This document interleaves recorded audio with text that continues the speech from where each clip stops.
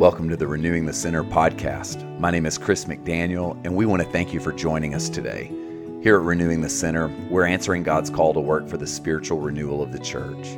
For more information, visit renewingthecenter.org. We're glad to have you with us today. Now, let's make some space for God's renewing work. Good morning. I am so excited today to begin what we're going to be doing for the next number of weeks, which is a deep dive into the person and work of the Holy Spirit. My wife and I are in a season of real renewal when it comes to the work of the Holy Spirit. And I believe increasingly that if we're going to live the life God's called us to live, we have to actually learn more about who the Holy Spirit is, what the Holy Spirit's like, what the Holy Spirit does, and how we're meant to pursue the Spirit, because we can't do this walk with God on our own. Here at Renewing the Center, we really believe that spiritual renewal is at the very heart of a flourishing life with God. And I just want to say to you that without an awareness and participation with the Holy Spirit, we're going to miss so much of what God has for us. So I think these next number of weeks are going to be a lot of fun, maybe insightful or enlightening if you haven't done a lot of work or thought around the Holy Spirit. And we're going to hopefully not only open up our heads to know more from the Bible, but we're going to open up our hearts to experience the kind of renewal that God has for us. And so just get ready. Over the next number of weeks, we're going to have spiritual practices and some real teaching on the Spirit. But before we can get to what the Spirit does and how we're meant to participate with the Spirit, I think we have to actually do a little biblical work so that we would grow comfortable with the Holy Spirit. Because the truth of the matter is, many of us, this is an area of our spiritual devotion or our understanding of God that might be a little behind other areas. So I'm going to read some stuff here. We're going to pray. We're going to try to work through a little bit of who is the Holy Spirit. That's the topic we're going to address here in this episode. So Jesus says this in John 14, beginning in verse 15. He says, "If you love me, you will keep my commandments." And Jesus says, "I will ask the Father, and he will give you another advocate to be with you forever. This is the Spirit of truth, whom the world cannot receive because it neither sees him nor knows him. You know him," Jesus says, "because he abides with you and he will be in you." So when Jesus uses these words about asking the Father and the Father giving us another advocate, the word another there means another of the same kind. What Jesus is saying is so important. And especially if you're listening to me today and you've not done a lot of thinking or work around the Holy Spirit, here's what Jesus is saying. If you like and trust me, you will like and trust the Holy Spirit. He's saying that the Holy Spirit and he are of the same kind. He's actually saying, I will ask the Father, and the Father will send another who is of the same kind. Listen to what Jesus says again in John 16, just a couple of chapters later. He says, "Nevertheless, I tell you the truth. It is to your advantage that I go away. For if I do not go away, the advocate will not come to you. But if I go, I will send him to you." Here Jesus says it's to our advantage that he go away from us. Now, I know of very few solid evangelicals who would instinctually say, "Oh, I'm super glad Jesus ascended to the right hand of the Father and went away from us." Almost all of us would say, well, I really wish that Jesus were walking and talking and preaching and performing miracles and we could watch all that happen. A lot of us think we would have fewer doubts, right, if Jesus were doing what he did right in front of us, just like he was 2,000 years ago. And yet Jesus himself, before his ascension, before the cross, in his resurrection and ascension, says, it's to your advantage. It's actually better for you that I go away. Why would Jesus say that? It seems as if Jesus is convinced that we so desperately need what the Holy Spirit has to offer, that it's good that he was able to ascend to the Father, because it was in that ascension that the Spirit, the Holy Spirit, the third person of the Trinity, would come and be with us. And this is hard for us because we don't know what to do with the Holy Spirit. For many of you who are listening to me, the Holy Spirit is like the weird uncle of the Holy Trinity. We know what to do, we think, at least with the Father, because we all have one, whether he was good or bad. We know what a father is or a mother is. We know what to do, we think, with the Son, because we see Jesus, and many of us think, well, I like what Jesus has got to offer. But the Holy Spirit seems really elusive to us.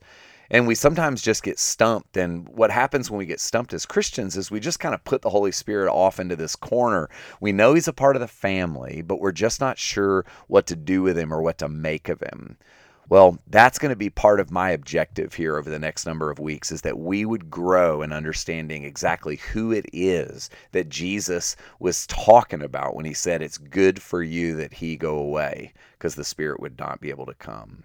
So if you look in John 14, the Holy Spirit, if we're thinking about who the Spirit is sometimes described in the original Greek language of the Bible as a parakletos, not a parakeet, but a paraclete. And that word in the Greek language means one who is called alongside, one who walks beside, a counselor, a comforter, and an encourager. And so when Jesus said, the Father will give you another counselor, he means a counselor, one who would speak into your heart, one who would be near to you, who is of the same kind as Jesus. But the Holy Spirit is hard for us to wrap our heads around for good reason. Irish Christians, especially in the ancient Irish church, referred to the Holy Spirit as a wild goose, or others, the shy person of the Trinity. So for you introverts out there, the Holy Spirit is, he's your one, more subtle, more nuanced. If we're to experience the work of the Spirit, we have to learn how to inquire, how to listen, how to pursue, how to slow down. It's one of the reasons why we're so keen on this new idea that we're exploring here with Renewing the Sinner, is that we want to give you tools to learn how to be a more reflective person. And it's our conviction that you will miss so much of what the Holy Spirit wants to bring if your life is busy and distracted and hurried and worried. The Holy Spirit will not force himself upon us. God is not going to knock our doors down. And it's funny, I use the word he. The feminine expression of God is found in the Holy Spirit. In the Hebrew language, the word spirit is feminine. In Latin, it's masculine. And in Greek, the language of the New Testament, the word spirit is actually a gender-neutral word. And I love that, because this is actually the space with the Holy Spirit where we gain access as Christians to a kind of receptive, feminine, nuanced expression of the heart of God. God is not just a brain God. God is a heart God. And that's one of the reasons why we know through the scripture and in history and experientially that God, through the person of the Holy Spirit, is not going to kick your door down. It's just not the way it works in God's economy. And this is one of the reasons why many of us don't have much of an experience of the Spirit, because we've not made adequate space.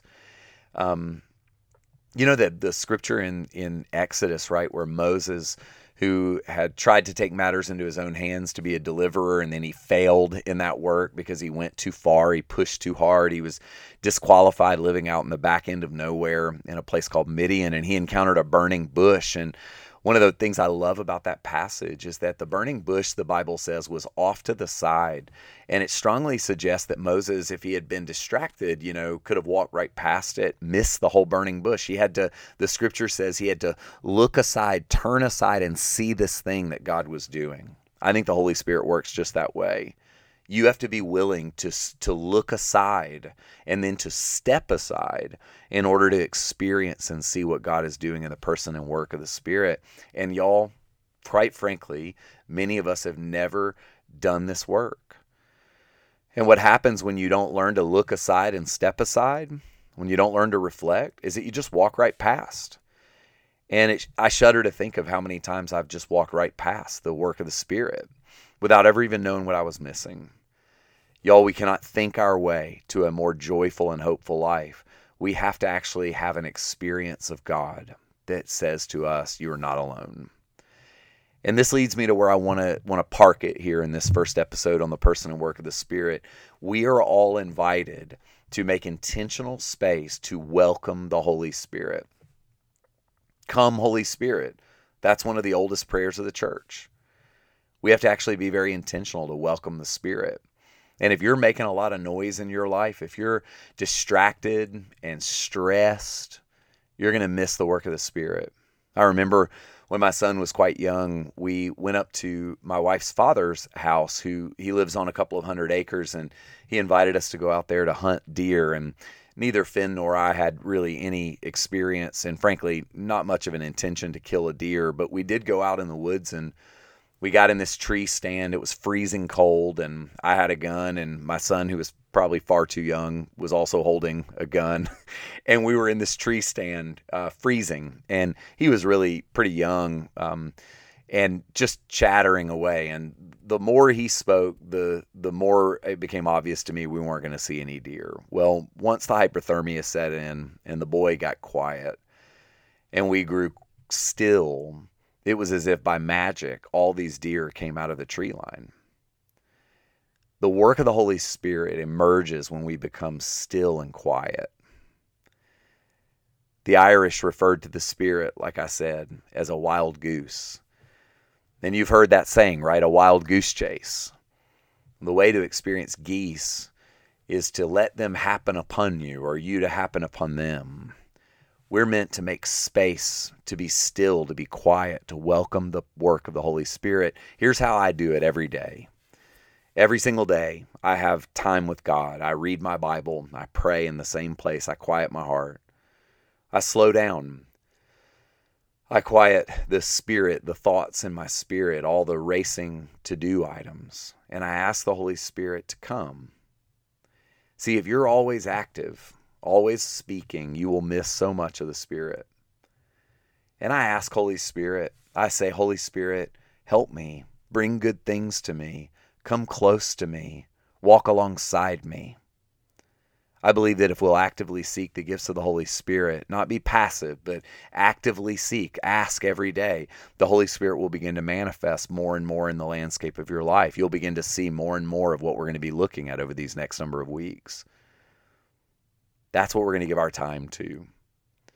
And so what I want you to do, as you are able, is just begin to breathe a breath prayer, one of the oldest prayers of the church. 3 words, come Holy Spirit. I sometimes pray that phrase 20, 30, 40 times a day. I'll pray it under my breath going into a meeting. I'll pray it as I'm exercising. I'll pray it as I'm walking. Come Holy Spirit.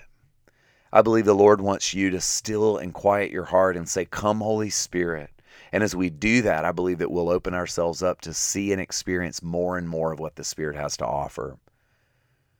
So y'all, I'm really excited about where we're going to go, and I hope that you will follow along. I hope you'll dig in, drill in, and really ask for more awareness and more openness to the work of the Spirit, because y'all, He's going to meet us as we make more room for Him, as we quiet our hearts. Father, I ask that you would go in front of us now. Holy Spirit, we pray that you would reveal yourself to us over these next days and weeks. And we pray, Lord, that we would be the kinds of people who make space to seek and wait for and look for and expect the work of the Spirit to manifest in our life. So come and do it, we pray. In Jesus' name, amen. As we end, remember, our goal is to learn to reflect on and respond to God's renewing work in our everyday lives. So take some time to recall an idea or image that encouraged or challenged you in this episode. Carry this with you into your day as a conversation starter between you and God. Allow Him to show you how it connects to your life right now. What does He want you to know or do? And how will you respond? Thanks for listening. We look forward to having you back with us here next time at Renewing the Center.